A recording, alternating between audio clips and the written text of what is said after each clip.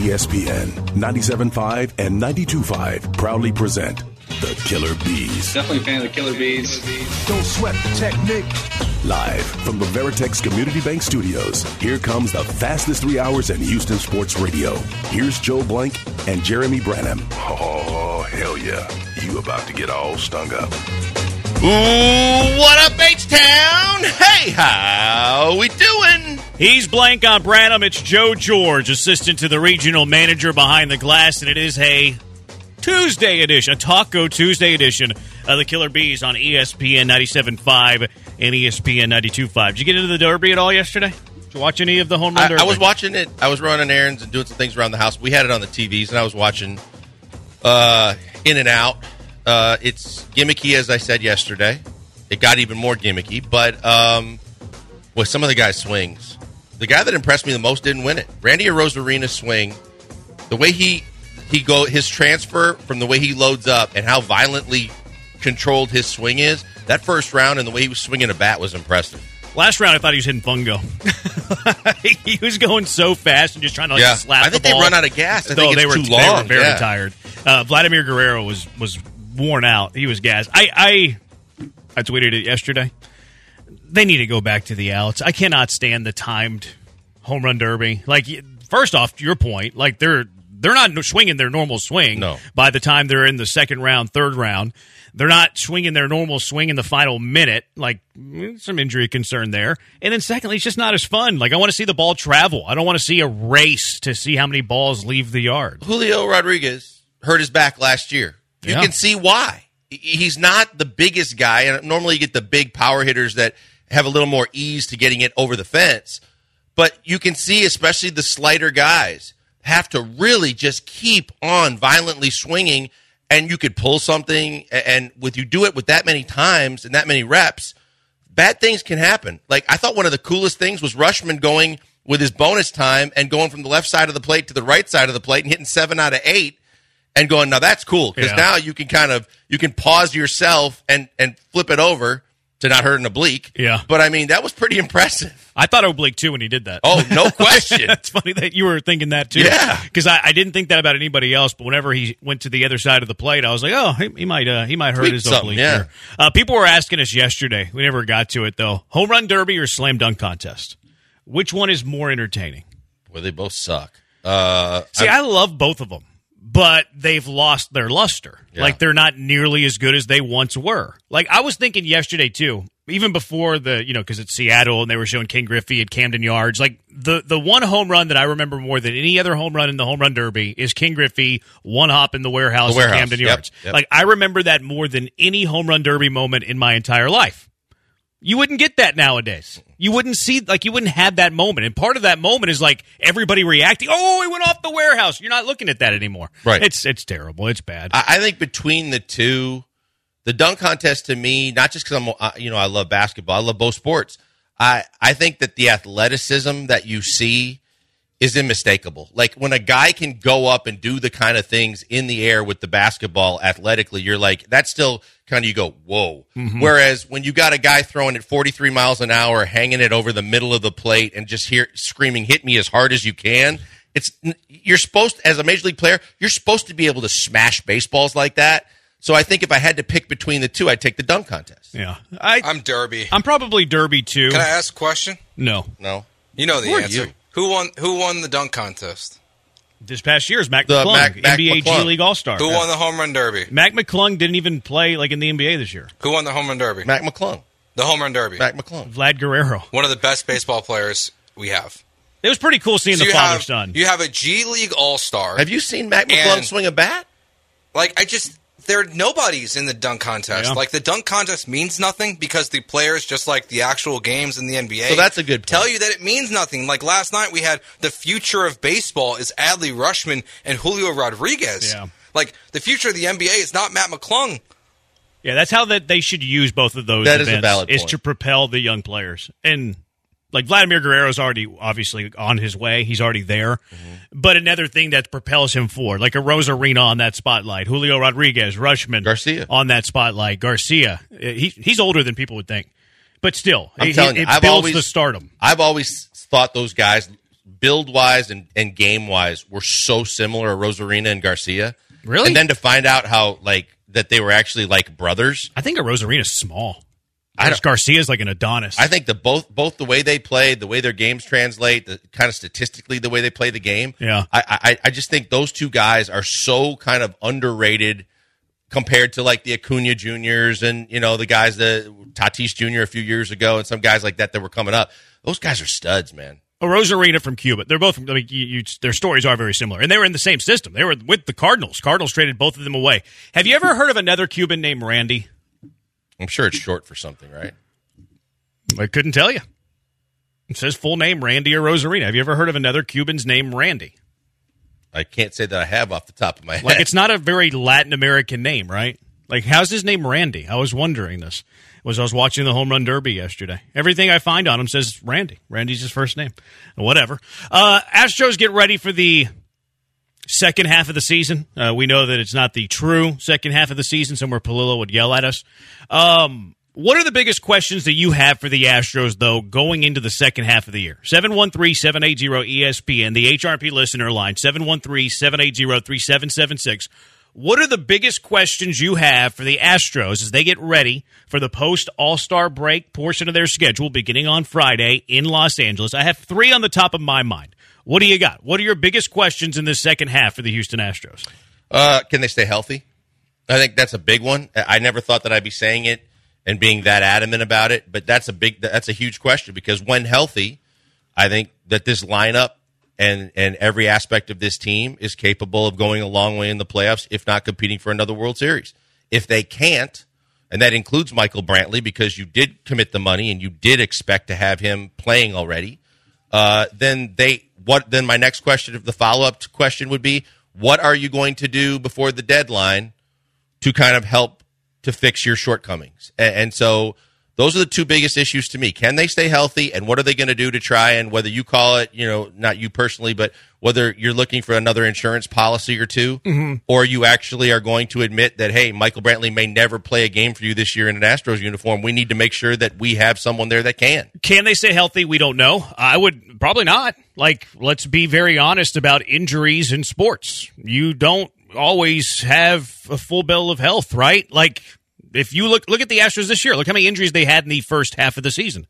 McCullers, Garcia, Urquidy, Altuve, Yordan, Brantley. The list goes on and on. I mean, Chas McCormick was on the injured list for a period of time. Jeremy Pena had a stiff neck for sleeping the wrong way in his hotel. He missed an entire series. Injuries happen in sports. Attrition happens in sports. So to say, are the Astros going to be healthy for the entire second half? You would be foolish to say that they're going to be completely healthy for the second half of the season.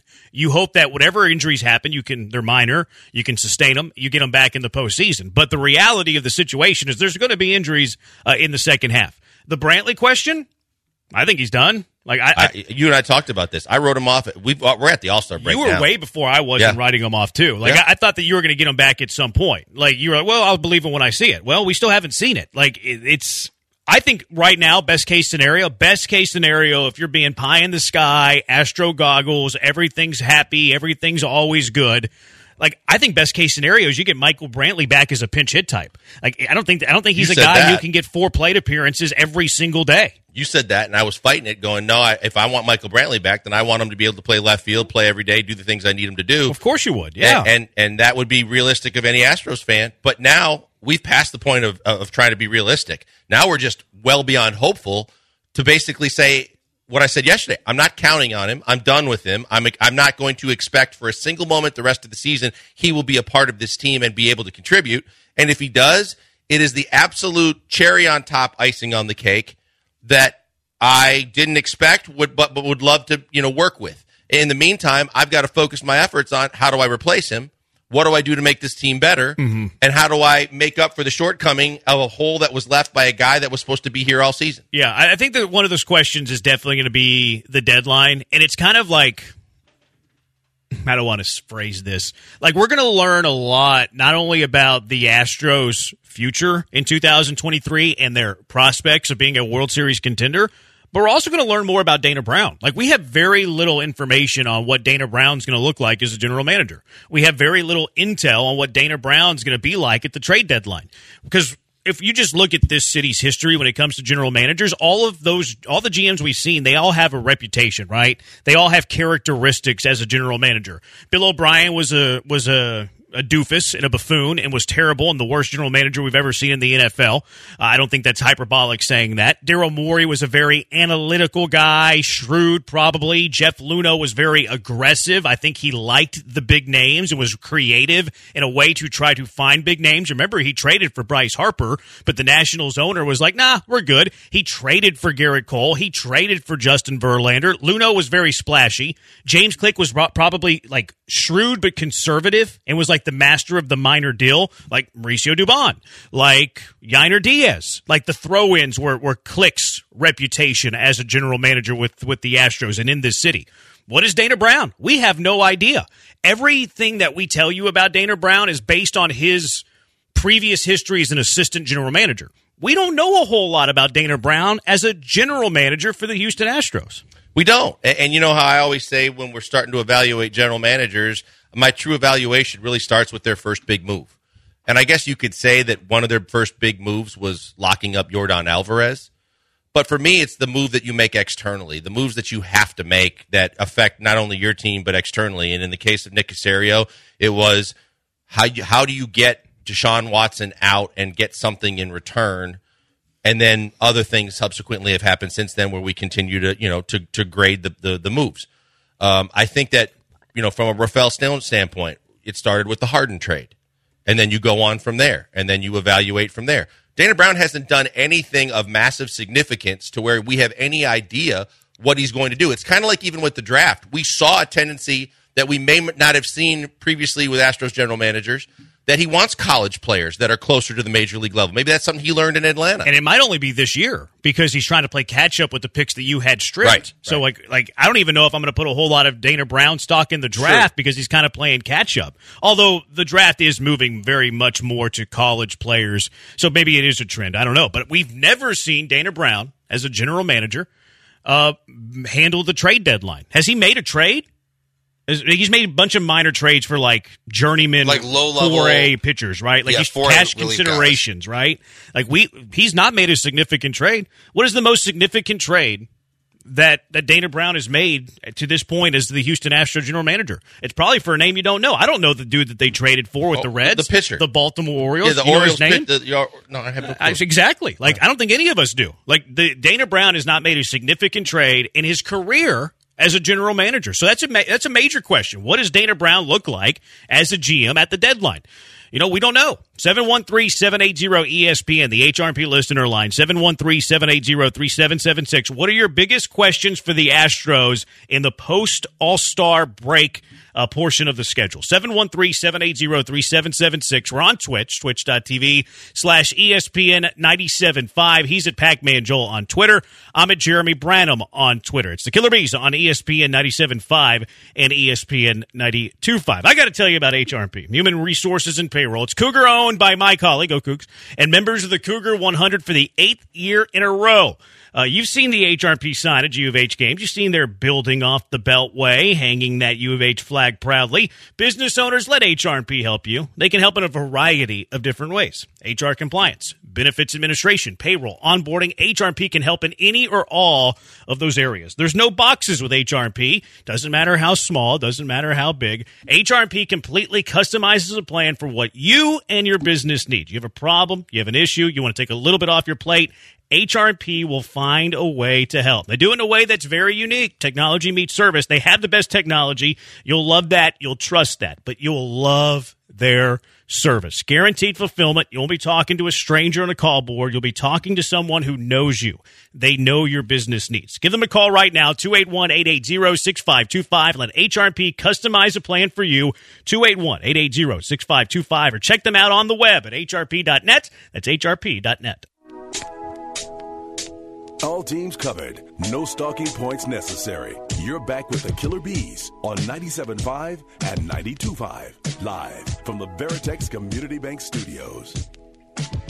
60-30, I'd wash my hands. I've washed my hands with Brantley. Find some pop for the lineup and maybe a bullpen arm. Dana told Rosenthal he wants a rotation arm, a bullpen arm, and a bat. Good luck. I want $1 million. Yeah, exactly. I want to win the lottery. I think you can do it, but all the pieces would be small. Like they would be three guys that are kind of no-namey. Kind of like we just did. Like, who's the guy they got from the Reds and who's the guy they got from the Orioles? You'd get them off a major league roster. Yeah, I think they would actually help your major league team, but like, let me see if there's a name. I started to put my list together. We'll do this tomorrow. What I think is going to happen is I think that the Astros are going to trade for 3 okay players. An okay starter that makes their rotation better, an okay reliever that's like an upgrade over the final pitcher that you have on your pitching staff, and an okay bat that you can platoon with Corey Julks. That's my guess of what's going to happen. Like, here's one name, just to tease it a little bit, of a name that's going to be on our trade candidate. Okay. I'm not going to call it a wish list yet because there's a few guys that I want to talk about before we make it. A guy that enters our wish list, Chris Davinsky. Chris Davinsky's not somebody that's going to move the needle. He's not a splash. Is he better than Ronel Blanco as your final pitcher on the pitching staff? Yeah. He is. Is the circle of death, baby? Is it close to at least putting people not circle of death? 3.82 ERA. Like, not great, but better than Ronel Blanco, better than Brandon Bielak. That's going to move the needle. I don't think it would. I think you'll see like a overreaction from fans on both sides. See, I think you can get Chris Davinsky for a prospect we've never heard of and that will never make the No, mix. I think like you'll see a lot of people that are so excited he's back in Houston if that were to happen, and then you're going to have a bunch of people that are so upset. You're probably right. If he had the circle of critical condition, I mean, at least he could get some guys out. He's got a 3.82 ERA. He's been pretty good this year. Like, he's been better than Ronel Blanco. Think, kind of back to what's the center fielder from U of H, Michael Bourne. When he mentioned, like, when you get traded or you go to a different team, the adjustment. Davinsky's been here, done that. Mm-hmm. I think he'd have a comfort level here. He would walk right back into that clubhouse, and he knew he'd have a lineup behind him where I think he could help. He was with the Angels, right? Yeah, he's been hurt the last 3 years, including his final year with the Astros. He's not pitched more than like 10 games in a full season since this year. And he's been good. Mm-hmm. And again, this is the type of player I think is going to happen. I think you're going to find a Davinsky type for the bullpen. I think you're going to find a Davinsky type to fill out the rotation. I think you're going to find a Davinsky type that can platoon in left field and give you a left-handed option in left field or a DH. So you get 3 players that are an upgrade over the final positions on this team. It's not going to move the needle. It's not a splash, but you're not really giving up anything of consequence. What's Grichuk's? I haven't gotten to the Rockies yet. Because I think that he's a guy that's not going to move a lot of needles with Astros fans, but I think he's a guy that's a better than serviceable option that's got experience that could help this team. The only issue, I would agree with that. The only issue I have with it is he's right-handed. And you're already very right-handed and heavy in the outfield. I think you have to find a left-handed bat. That's the only issue I have with it. I don't know. Yeah, I differ from you in that I don't think you have to. I get it, and I think there's a definite need for a left-handed bat. Mm-hmm. But I think at this point, I just need a better, more reliable bat. Yeah. When you get close to the playoffs. Fair. I think it's a very fair assessment. But the one thing that I would push back on is when the Woo Girl pitched for Seattle, and that guy was awful against left-handed hitters all year long. He was dominant against righties. He's awful against lefties. And you rolled out one lefty in the lineup because Yordan's hurt and you have a Blyme address problem. So, like, that's why I want another left-handed bat. Dre's stirring the pot. Bring me Ohtani. And this guy, 1509, also doing the same. I've come around to the dark side with Creighton. Astros trade all of their top minors and one of their outfielders for Shohei and offer him the most money in Major League Baseball history. Bigger than the sport. Blah, blah, blah. Biggest post-All-Star question. First off, let's address the Ohtani thing. I saw you getting into it with somebody on Twitter. We posted on SportsMap, and the guys over there do a great job. Josh, Brandon, Jack, they do fantastic. They have fantastic stuff on the digital side, on the SportsMap side. They posted a trade scenario for Shohei Ohtani, and they didn't even say to do it. They were just, I think they were stirring the pot a little bit. Yeah. And the trade offer was Hunter Brown, Yainer Díaz, Chas McCormick for Shohei Ohtani, which I just quote tweeted. I said, no way. 95% of the interaction I had off of that tweet agreed. That's way too much for Shohei Ohtani. The 5%, they desperately want 3 months of Shohei Ohtani. See, the thing to me would be if it's not a rental. I mean, I'm doing that if part of the deal is an extension, which he's never going to do because he's going to test the market and he has every right to do it because he's going to blow the highest salary in the history of baseball out of the water with what he's going to get. But if there was a way that you could say, I'm going to give up those guys, but I'm going to lock down Ohtani for the next 5 years, then you absolutely would consider doing that. But if you're just doing it for 3 months to give up those caliber of players with how depleted your system is, I don't think it's a wise move. No, I don't think you're getting Ohtani for a 5-year deal. I think it's going to take probably right. at least 7 years. And Jim Crane has flat out told you he's not willing to do those type of contracts. So you're trading for 3 months of Shohei Ohtani. You're trading 5 years, 3 months of Hunter Brown, 5 years, 3 months of Yainer Díaz. I think it's 3 years and 3 months of Chas McCormick for 3 months of Shohei Ohtani. That's outrageous. You know, the other thing, too, is I think a lot of people are if they get Ohtani, they're going to win the World Series. Right. 2019.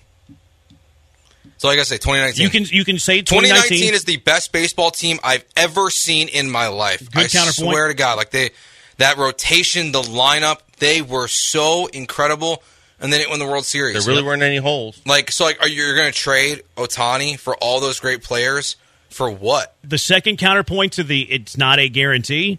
What has Shohei Ohtani done? How many rings does Shohei Ohtani have? Like, if Shohei Ohtani guarantees you a title, why doesn't Shohei Ohtani have a ring? Plus, we laid it out for everybody at the start of the season why we weren't going to take the Angels seriously, because they always find a way to get key players hurt. They can't stay healthy. First of all, it's always been their pitching. Their pitching has been subpar. They overpay players so that they have a couple of massive names with massive contracts, and then they just try and backfill all the other positions, hoping that some guys kind of hit past their potential.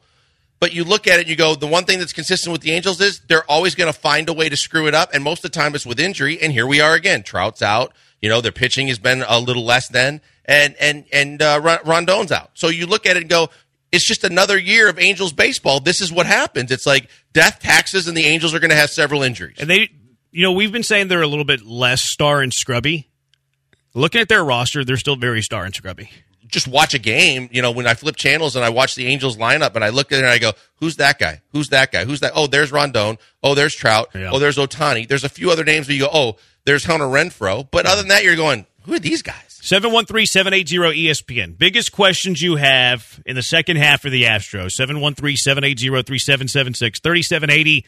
Do you think Yordan Fuller will be back right after the break? I see what you did there. Yordan had the quote from the new guy, the Chronicle. I don't know how to say his name, and I don't have it up on me right now. No, they got a new guy. Yordan, yeah, they filled Rome's spot. He came from San Francisco, I believe. He's done some good work so far. I mean, I haven't dove in and stuff, but anyways, he had this quote. Matthew Kawahara. Okay. So Yordan Alvarez said at today's All-Star availability, he's feeling good physically in recovery from his oblique strain. Quote, Yordan says, through a translator, I think the plan is after the All-Star game, go down to the minors, play a couple games, and get ready to come back. What does that mean? Guess the date. When is Yordan Alvarez back? Does he miss a series? He misses the road trip in coming out of the break, and he's back. That was my guess, too, is you just don't have him go on the road trip. Because, Yordan Alvarez finds ways to get sent home from long, extended trips anyways. Just have him for the homestand whenever you come back home. Now, the way that quote reads, though, I think that we're maybe being a little bit too conservative. If Yordan's saying, I think the plan is after the All-Star game, okay, is it this week? Is it Friday, Saturday, Sunday?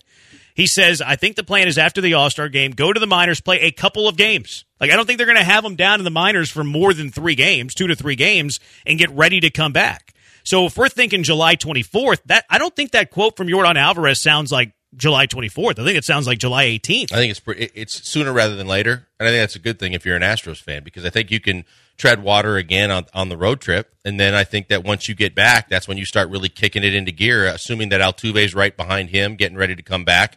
Dana Brown has said on multiple different opportunities with broadcasts that, look, he's a quick healer. This is what we're planning for him to do, but we all know that he is already quite pissed off in the way his season has gone, and that when he's ready to play, he's going to want to be there and be in that lineup and play. Yep. And I would assume that I don't know that he's going to beat Yordan back on the field, but I think right after that, he's going to be there. And to that point, Brown said that Altuve's probably a week behind Yordan. So let's just be pie in the sky Astro goggles on here for a second. Let's take the Yordan Alvarez quote very seriously. Let's say that he's back with a rehab assignment immediately after the All-Star break. Let's say a Friday, Sunday, or even if I don't think he's going to play in all 3 games, a Friday, Sunday. And then he joins the Astros on the trip. Because, look, Colorado Rocky pitching, Oakland Athletic pitching. No doubt. It's kind of an extended rehab assignment, right? You're not going to see the very best pitching there. Maybe you play him in one of the 2 games in Colorado. You give him off the day off, the day game on Wednesday. You play in 2, maybe 3 of the games against Oakland. He mashes in Oakland. And then Altuve comes back on the 24th for the homestand. I just want to see him in Colorado. I was going to say, a check swing from Yordan's getting out. I mean, he might hit a 500-foot bomb in Colorado. Thin air? Like, I would really like to see that. Is that crazy to think that he's back on July 18th? No. If he's saying that, hey, the playing after the All-Star break is I'm going to go down, play in a couple minor league games, and then I'm back up, I think July 18th through July 24th is the window for Yordan. I think that is the window for Yordan. I think the window for Altuve, I think the earliest we see him is the 24th. I think the window for Altuve is the 24th through the 31st. Well, Dana Brown said he's about a week behind. Yeah. So now if Alvarez is moving quicker than expected, but they said Altuve's moving quicker than expected. So it's very fair that by August 1st, both guys are back. Joe just did the clip I did too. Of our conversation. No, but he did. Yeah. He did. He summed it up nicely. He can write the summary on the podcast. But, I'll have the intern do it. Mitchell, he can summarize it. I think July 18th is the beginning of the timeline for Yordan. I think it's 24th for Altuve. Obviously, we're coming up on the deadline, too, but I think, realistically, the way I said that previously, this is where they have to stick. They have to put it in gear. They have to take it to another level and just go, this is our push starting right now. We know the Rangers are in our windshield, not our rear view. We're catching, but we're going to catch them because we only got 2 games to make up. And if we get these guys back, that's a huge shot in the arm where we didn't have to trade anything or do anything to get. Now, if Urquidy's back, Dana Brown, do your work because you're going to have a squad that's going to be hungry going forward for the rest of the regular season. They might just need a little help where you got to come in and fortify the rest of this lineup. Somebody else asked, how do you think Yordan would do in the home run derby? I don't want to think about it. I don't want to even think about Yordan Alvarez in the home run derby. I think Yordan Alvarez thinking about the home run derby leads to a trip on the IL. You saw him yesterday when they had him on the side and he was talking to someone about how turning on and stuff like that. And all I could think about was worst recipe in the history of baseball. Bad obliques, home run derby. Keep him away. Thank you. I don't even want him dreaming about the home run derby. No. 713-780-ESPN. What is your biggest questions that you have for the Astros second half of the year? 713-780-3776. It's the Killer Bees on ESPN 97.5 and ESPN 92.5.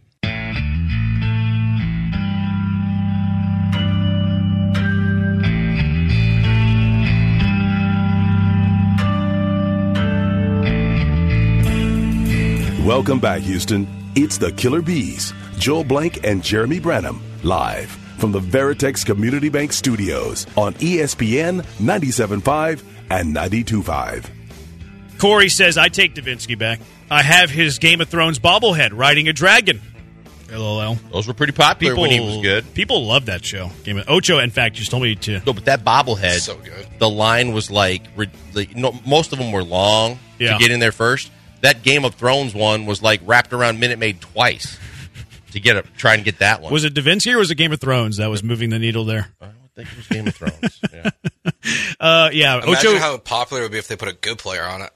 Jeez, man. George, Devo was an all-star. From way downtown. He's a former all-star. Davinsky catching some strays on the Killer Bees for no good reason. Whenever he came to the mound up on his toes, the balls of his feet just kind of bobbing and weaving. He always had a ton of confidence. I liked him walking off the mound. That too. Because he was kind of untuck your shirt, put the lunch pail down. I did my job kind of strut. Right. Exactly right. I was going to throw an extra word in there, but yeah, you're exactly right. Ocho already told me that I was fired today because I told him I didn't watch Game of Thrones. I watched the final season. I didn't either. I never watched it. Yeah, I watched the final season because I'm a good husband, but that's... So you watched the worst season? I did, yeah, unintentionally. That sucks. Yeah, unintentionally. I didn't mean to do that. I finished Ted Lasso last night, too, by the way. Also the worst season of that show. I've heard from multiple people that the last season was Last season was garbage. The final episode, though, was solid. They kind of saved their bacon a little bit. The final episode was solid. The last season was not good. I am a huge believer in no spoilers, so that's all that I'm going to say. 713-780-ESPN. 5798. My biggest questions coming out of the break are about how well they can do in the next 25 games. The first 9 are a good opportunity to get ahead of the Rangers. Then they have a 16-game gauntlet of playoff caliber teams. Blankers, I think this is kind of to your point. Second half of the break, you all kind of limped into the All-Star break. You're getting healthy post-All-Star break. You're hoping that you add a player or two ahead of August 1st. look, you're in the playoffs of the season were to end today, but you're only a game ahead of the Yankees, 2 of the Red Sox, you're 2 back from the Rangers. I think you got to start hitting the accelerator a little bit. That's what I'm saying. Yeah, I mean, they have to go complete go-for-it mode now. There is no, resting guys for this many days, and if a guy's hot, sit him down for a day. This is where you make up for all of what's happened in the first half of the season, and you realize, look, realistically, and we were talking about this the other day, where if I put this whole scenario out for you of all the guys that you already rattled off that have been injured, and the fact that the Rangers suddenly found some kind of success and they were leading the division, and you were going through all these different trials and tribulations, and yet you're only 2 games out of first place with almost a complete half a season to play, no one would say no to that. They would take that. You're in a great position. Most people would expect you're about 10 games out, and you're going to really have a struggle trying to get in the right playoff position. Everything you have in front of you will control your own. You can control your own destiny. So you're in a great position, but the time for coasting is over. Now you put the pedal down. The minute the lineup gets healthy, you decide to go take care of your business, take care of the Rangers like you normally do because they're on your schedule. The Rangers' schedule is a lot tougher than yours is going to be the rest of the season. Handle your business, beat the teams you're supposed to beat, win the series that you're supposed to win, and you're going to be in a great position. What he said. Now, I'm a little bit more open to, days off. You got to protect the players. You got to make sure that they're not going to get hurt. Achy or whatever, and there are times, especially against certain opponents, where I can totally realistically see you're going to sit a guy down. Mm-hmm. I don't think Altuve is going to want to sit down. I think that you're going to get guys like Yordan. I think you have to sit down. I think you have to sit down Altuve. He's had 4 injuries this year, 2 of them major.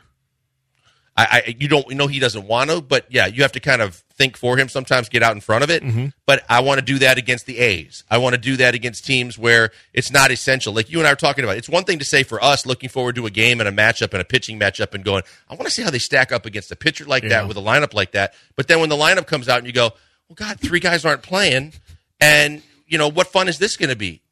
Those days are over. Now go get it, punch them in the mouth, and show them you're still the team to beat. Yeah, punch them in the mouth. 1509. No, that's Yordan rule number 3. Yordan does not play in the All-Star game or Home Run Derby events. That's a great one. I don't know if it was rule number 3, but we'll throw it into the Yordan rules. I think it's number 22. 8029, will Yordan be soft? SAWFT, all capital letters, his entire career. Yeah, I think so. Is coddled different than soft? I don't think so. Okay. No. I think it is. I think a team will coddle a player that they've committed a ton to, even though it was a bargain, to make sure that he's on the field, as opposed to a player who's soft, who sits out all the time, whether it's because of injury or just because he doesn't have all that kind of go for it, heart of a champion, heart of whatever, eye of the tiger kind of thing. I think that if you're coddled, that's an organization and a manager trying to be smart. I think if you're soft, it means you're kind of a feline when it comes to wanting to put together, the kind of seasons and effort that you're expected to have when you're paid a lot of money. I think Yordan's injury prone. I don't think he's soft. They said he was trying to play through the oblique. He's played through sore hands. I think that he's injury prone. I don't think that he's soft. Lance on the other side of it, he's a little soft. 713-780-3776. Zion Williamson is injury prone. No, I think that he can be soft. He's definitely soft. But Yordan, there's history of Yordan trying to play through injury. Like Yordan, the sore hands, played through that. Yordan, even the most recent injury, they said he was trying to play through an oblique that he had felt, and then it flared up again at batting practice. He probably should have been honest, and as soon as it flared up, said something, and maybe it wouldn't have been as long of an injury. So I don't think that Yordan is soft per se. I know I've said that in the past. I don't think Yordan's soft. I think he's very injury prone. Lance, I think, is both injury prone and a bit soft. He needs his hair to be just right when he's pitching on the mound for the in San Antonio against the Missions, or he's not going to have a good outing. 713-780-3776. What are your questions in the second half? Do you have any here, Joe, before I rattle off my 3?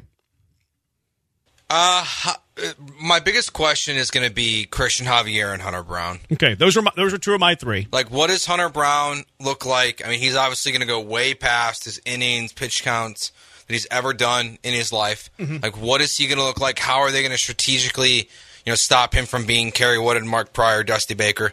What is Christian Javier going to look like? Is that fastball is the velocity going to go up? Is it going to disappear on people? Who are these guys? Because, yes, the Astros can win the World Series. I don't know if they can if at least one of those guys is not at their elite level. I think that was where I was going, and you summed it up, was instead of what are we going to get from them, who are they truly going to be? With a real Hunter Brown for this season, please stand up. Are you going to be dominant? Are you going to have two-pitch dominance? Are you going to use the right pitches at the right time with your sequencing? Are you going to be the kind of guy that we know that you can be down the road, but they kind of need you to be this year? That's a big question for me, and I'm sure that Fromber would like to bargain his way into giving a few miles an hour off that 98-mile-an-hour fastball back to Javier if it meant that you got your true number 2 back to do the kind of things he did last postseason. Yeah. You guys in favor of 6-man? I think I know where Joe's at on this. See, to me... Yeah, I think they should. Because I think it protects both of those things. To me, it kind of goes against what I said about putting the pedal down and go for it. See, I don't... It just depends on who the pitchers are. I don't think it does, because I think you're right. It does depend on who the pitcher is. If it's Brandon Bielak, it's a much different conversation than if it's Eduardo Rodriguez. Okay, or Shane Bieber. Yeah, that's a much different conversation. So it kind of a 6-man rotation would protect Hunter Brown from a huge workload. It's going to, savor Christian Javier's arm a little bit more. It protects you from a huge workload of, a Fromber Valdez, who last year was the only pitcher, I think, in the American League that went over 200 innings and is an Iron Man and a workhorse for you again. So I'm cool with the idea of a 6-man rotation. I also think it helped your bullpen in the playoffs because they weren't taxed. Like, look how many times Phil Maton has pitched. Brian Abreu has pitched. God, their usage are they going to be way up. Yeah, are they going to be as good this postseason? Not as fresh as they were last postseason? Like, even though you're 2 games back and that you're going to be in this race, I am a proponent of a 6-man rotation. It needs to not be Brandon Bielak. It needs to not be Ronel Blanco. That's the biggest thing, is you have to tell me who those 6 guys are going to be for me to be fully on board with it. But I truly think, because I think the Hunter Brown model has already been set up for the organization by what happened to Luis Garcia. Like, we kept hearing over and over about Luis Garcia's never pitched this many innings, never thrown this much in a season in his entire life, let alone in his professional life. But they were like, yeah, it's okay because he seems to be good. And then he wasn't, and now he's not. And you can't afford to have that happen again with a Hunter Brown type. So you've got to be a little bit more careful and handle him a little bit more with kid gloves than you did with Garcia, because you truly need him even more maybe than you needed a Garcia when you had studs at the top of the rotation. 713-780-ESPN. Biggest questions for the Astros going to the second half. 713-780-3776. I have one left that I'm surprised we have not brought up. And we'll get to yours as well. What happens with Yainer Díaz when Yordan Alvarez comes back? It's the Killer Bees on ESPN 97.5 and ESPN 92.5. Something that I might need this, depending on what the Astros do with Yainer Díaz, but it's something that's a staple in my life anyways. Gentle Ben, I've been telling you for what seems like years that Gentle Ben is the best. Many of you that have tried it, people tweet me their drinks of Gentle Ben all the time. They're like, oh, you were right. This is the very best. People tweet me pictures of them at the Gentle Ben bar at Minute Maid Park, right when you walk in from the Union Station entrance, by the way. So I know many of you have tried it. Many of you have now been, you think what I think. And I've been telling you forever that Gentle Ben is the very, very best. The vodka, the gin, the straight bourbon whiskey, cask strength bourbon. It's all top shelf. It all starts with the finest ingredients, too. Classic, time-honored distilling methods. Gentle Ben uses their revolutionary technology that eliminates impurities for the cleanest, smoothest spirits that you'll ever taste. You get all the flavor, none of the burn, unparalleled smoothness, and an enjoyable drinking experience. The next time you head to dinner, go to your favorite bar, ask for Gentle Ben.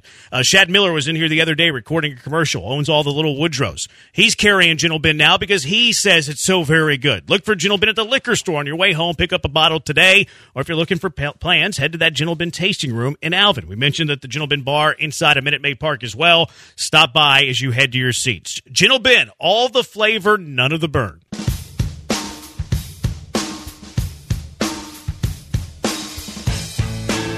The Killer Bees. What about the murderous Jays? We've got Joel, Jeremy, and Joe. That's 3 J's. Coming to you live from the Veritex Community Bank Studios on ESPN 97.5. It's the Killer Bees and Murderous Jays. Junior Broncos saying, we were talking during the break. I said that in another life. I should have been a boxer. I think I would have been like Julio Cesar Chavez. I think I would have been the next Oscar De La Hoya. I'm kidding. Junior Bronco says the Gen Zs at 97.5 are power hungry because they want to mod us. Yeah, they mod the Gen Zs, but they won't mod the Gen JBs. I don't understand. I don't get it. The Gen Bs. I just don't appreciate that. Appreciate what? I don't like being looped into the Gen Z category. Are you Gen Z? No, dude. How old do you have to be Gen Z? You have to be born in like 2003. So is that the entire? I mean, they're talking about the Wheelhouse. Wheelhouse all Gen Zs? Yeah, probably. Yeah. I don't. I'm a millennial. No, they're not. Of course they're Gen not. Zs were born in 97. Is that what Gen Z is? 97 through 12. Between 9 and 24 years old. Oh. So calling them Gen Zs is a huge burn. 24 is a little light. Yeah, I thought you'd get to like 29. Then I'd say, yeah, they all are. Yeah, they're not Gen Z. They're millennials. Yeah, we're all millennials. I'm a millennial. I don't think Blankers is. No, he's not. He's like He's a boomer. I'm on the cusp. Don't worry about it. Joe, you're going to get it today. You are going to get it today. He said it too. You're going to get it. You're nicer than me than I am. He expects it from me. I don't say I enjoy it, but I expect it from him. But you're going to get it from me today, Joe George. 1638. I think soft is psychological. I do too. I really do. I don't think it's physical. I think it's more psychological than anything else. 4187. What happens if the Astros don't make the playoffs? Homer hats for all the Killer Bees and Joes. They're calling us homers because we're talking about the Astros being a decent baseball team. Not like they've earned it or anything. They've only won 2 World Series and have been to 4 and only been to the ALCS 6 straight times. But again, we shouldn't be talking about the Astros like they're a good baseball organization. But what happens if the Astros don't make the playoffs? Oh, boy. It's going to be a hell of an offseason because there's going to be a whole lot of irate fans and there's going to be a whole lot of attention on Dana Brown, and there's going to be a whole focus on how do you fix it as soon as possible and get them back quickly. Yeah, I think you get up, dust yourself off, and I think you're in a decent spot, honestly. I don't think – look, I agree with you. I don't think – injuries has been their biggest problem this whole year. I think that if you can get everybody back and healthy, and then Dana can do some things in the offseason, I think there's no reason not to believe this team is going to compete for another championship next year. It's just, it'd be a hard pill to swallow for all the Astros fans that have been loving it, and all of us that have been loving this golden era of Astros baseball ride we've been on, because we've been spoiled like beyond belief. Yeah. When you realize that when you look, I don't think Astros fans truly realize it. And the only fan base that can maybe relate is Atlanta, but unless you've gone on a run for that sustained amount of time, you don't realize living in Milwaukee, living in smaller markets, the fact that you would kill to have your team be able to go on a run like that, even half of that. It would be amazing. And most cities don't get to go through it. No, yeah, the Astros have been on a great run, but as far as like 2024, the Astros making or missing the playoffs, I don't really think has a huge bearing on next season. In fact, you can make the cases of how it might be a little bit better, right? We talked about workload for these pitchers. Maybe you get more of a sense of urgency after missing, but no one wants to see that. No one wants to see the Astros miss the playoffs, obviously. All right, the big question that is still out there that is the top of my list is what happens to Yainer Díaz once Yordan Alvarez is back. Yainer Díaz has DH'd almost every single game since Yordan Alvarez has been out. Yainer Díaz has been the most influenced player since Yordan Alvarez has been out. He has started more games than anybody else from like the rotation guys. Yainer has more starts than Maldonado, Jolks, Dubon, Chaz, Myers since Yordan Alvarez went down. But when Yordan Alvarez comes back, we're expecting him to DH at least half the time, probably more, and I would like it to be 100% of the time. We all believe that Dusty Baker has an affinity for Martin Maldonado being his backstop and guiding these young pitchers through. What is the plan? What happens to Yainer Díaz when Yordan Alvarez makes his triumphant return to the Houston Astros lineup? I think it's a similar conversation to what we were having with Dubon when Dubon had to kind of realistically believe that with Altuve coming back, that he wasn't going to have a regular spot with a regular position to play every day. You find a way to make sure that they're in the lineup. I think that it's different than a Dubon that can play left field that has a lot more versatility than Yainer, but Yainer still has enough versatility that you find a way to play him. You know left field is a problem. If you don't want Yordan in left field, you can't put Yainer out there. If Yordan can play left field, you can have those two big bats in the lineup at the same time because Yainer can DH. And then if he's not DHing and Abreu gets a day off, then Yainer's your first baseman. And, of course, we all know about the ongoing, massive battle royale amongst Astros fans, Maldi versus Yainer, and how many games does he catch. But going with your recipe for how many games he should play in a week when we always go through this, there's a way to get him in 5 times a week. I think I've altered that a little bit, though, because Abreu's been hitting better since I made that. So, like, do I want Maldonado and Abreu in the lineup the same amount of days per week? No, I want Abreu in the lineup more than I want Maldonado in the lineup, and I know Maldi's homered in each of the last 2 games. I personally don't want to see a whole lot of Yordan Alvarez in left field. Yordan Alvarez is crucial to the but that's your ceiling easiest of this answer team. to how you find a way for Yainer to be in the lineup. I think maybe for Dusty, I think the easiest answer is that Yainer is your permanent catcher. He's catching 70% of the games. I just think that one thing that Dusty, well, more than that, but Pawpaw's gut. But on top of that, it's just the whole being able to manage the game from behind the plate aspect. No, you're right. That Dusty has that viewpoint. Yeah. And I from a Dusty point of view, I don't think Yainer Díaz is going to catch more games than Martin Maldonado. He will not relinquish that belief in Maldi behind the dish for that very reason. I think it's a critical error. I think it's a critical error. And let's hope we don't look back on the season and think it's the one that got him. But I think that there's no doubt in my mind Dusty feels that way, and he ain't coming down from that mountain. Because I don't think Yordan, how many games do you think Yordan plays in left versus DHs? You think it's 50-50? Do you think it's if you talk to Jeff Bagwell, 70-30? it is. It's different now. He's had an oblique strain. He has, but is he more likely to hurt the oblique swinging or playing the field? I would imagine swinging. Yeah, but if he's playing the field, he's active and more chances. I would say that again, if you're going to be smart on the way between now and the playoffs, you probably 50-50. It also depends on what you do with the trade market. But if you also go with what you, for sure. But it's also what I was saying about if this is go time and you're going to put the pedal down and he's going to be there in the playoffs, then maybe it's 70-30.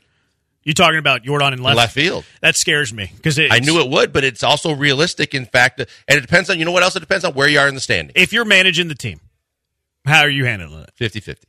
With Yordan? Yeah, Yordan's in left 50% of the time. He's DH in 50% of the time. If I'm managing the team, I'm putting Yordan in left 20% of the time.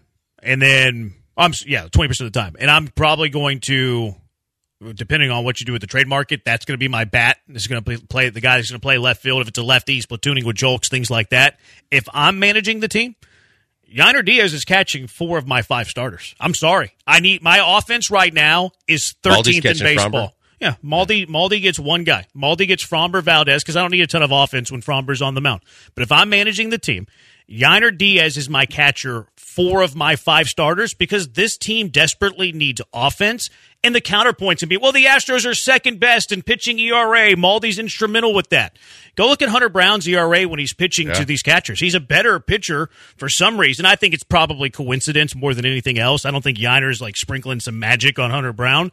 But I don't think that the gap with whatever Maldonado is giving you over Yainer Díaz from a catcher ERA perspective, I'm not even sure if it's real, but even if it is real, whatever you're getting there, Maldonado over Díaz, does not equal Maldonado what you're losing with the bat over Díaz. I'm catching Díaz 4 of my 5 starters. Sorry. I think the one thing, the caveat that I don't like is just what they do at the deadline because we just don't know. But if they do go get a bat, then this scenario is more advantageous and also more interesting because now you still got to find a home for Yainer, and then that really becomes an issue at behind home plate. If you're just saying at this lineup and as we currently see it with the roster that we have, now I'm like, is it if they don't get another bat, do you start having Yainer go out to left field and start taking fly balls?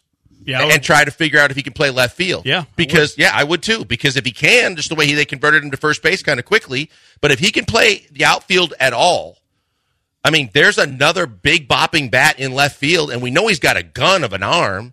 If he could just learn how to play left field at Minute Maid and understand just some little things about outfielding, there's a chance to have as strong a lineup. And then as a pitcher too, because if he is just behind the plate more often, the fact is, if you then the importance is really on getting another bat. Because if this lineup is good enough to go from 3 runs a game to about 5 runs a game, now you're not in 1-run games and tie games in the 8th and the 9th where you really need Maldi. Now you're in a position of strength where Yainer can take you through those games. Right.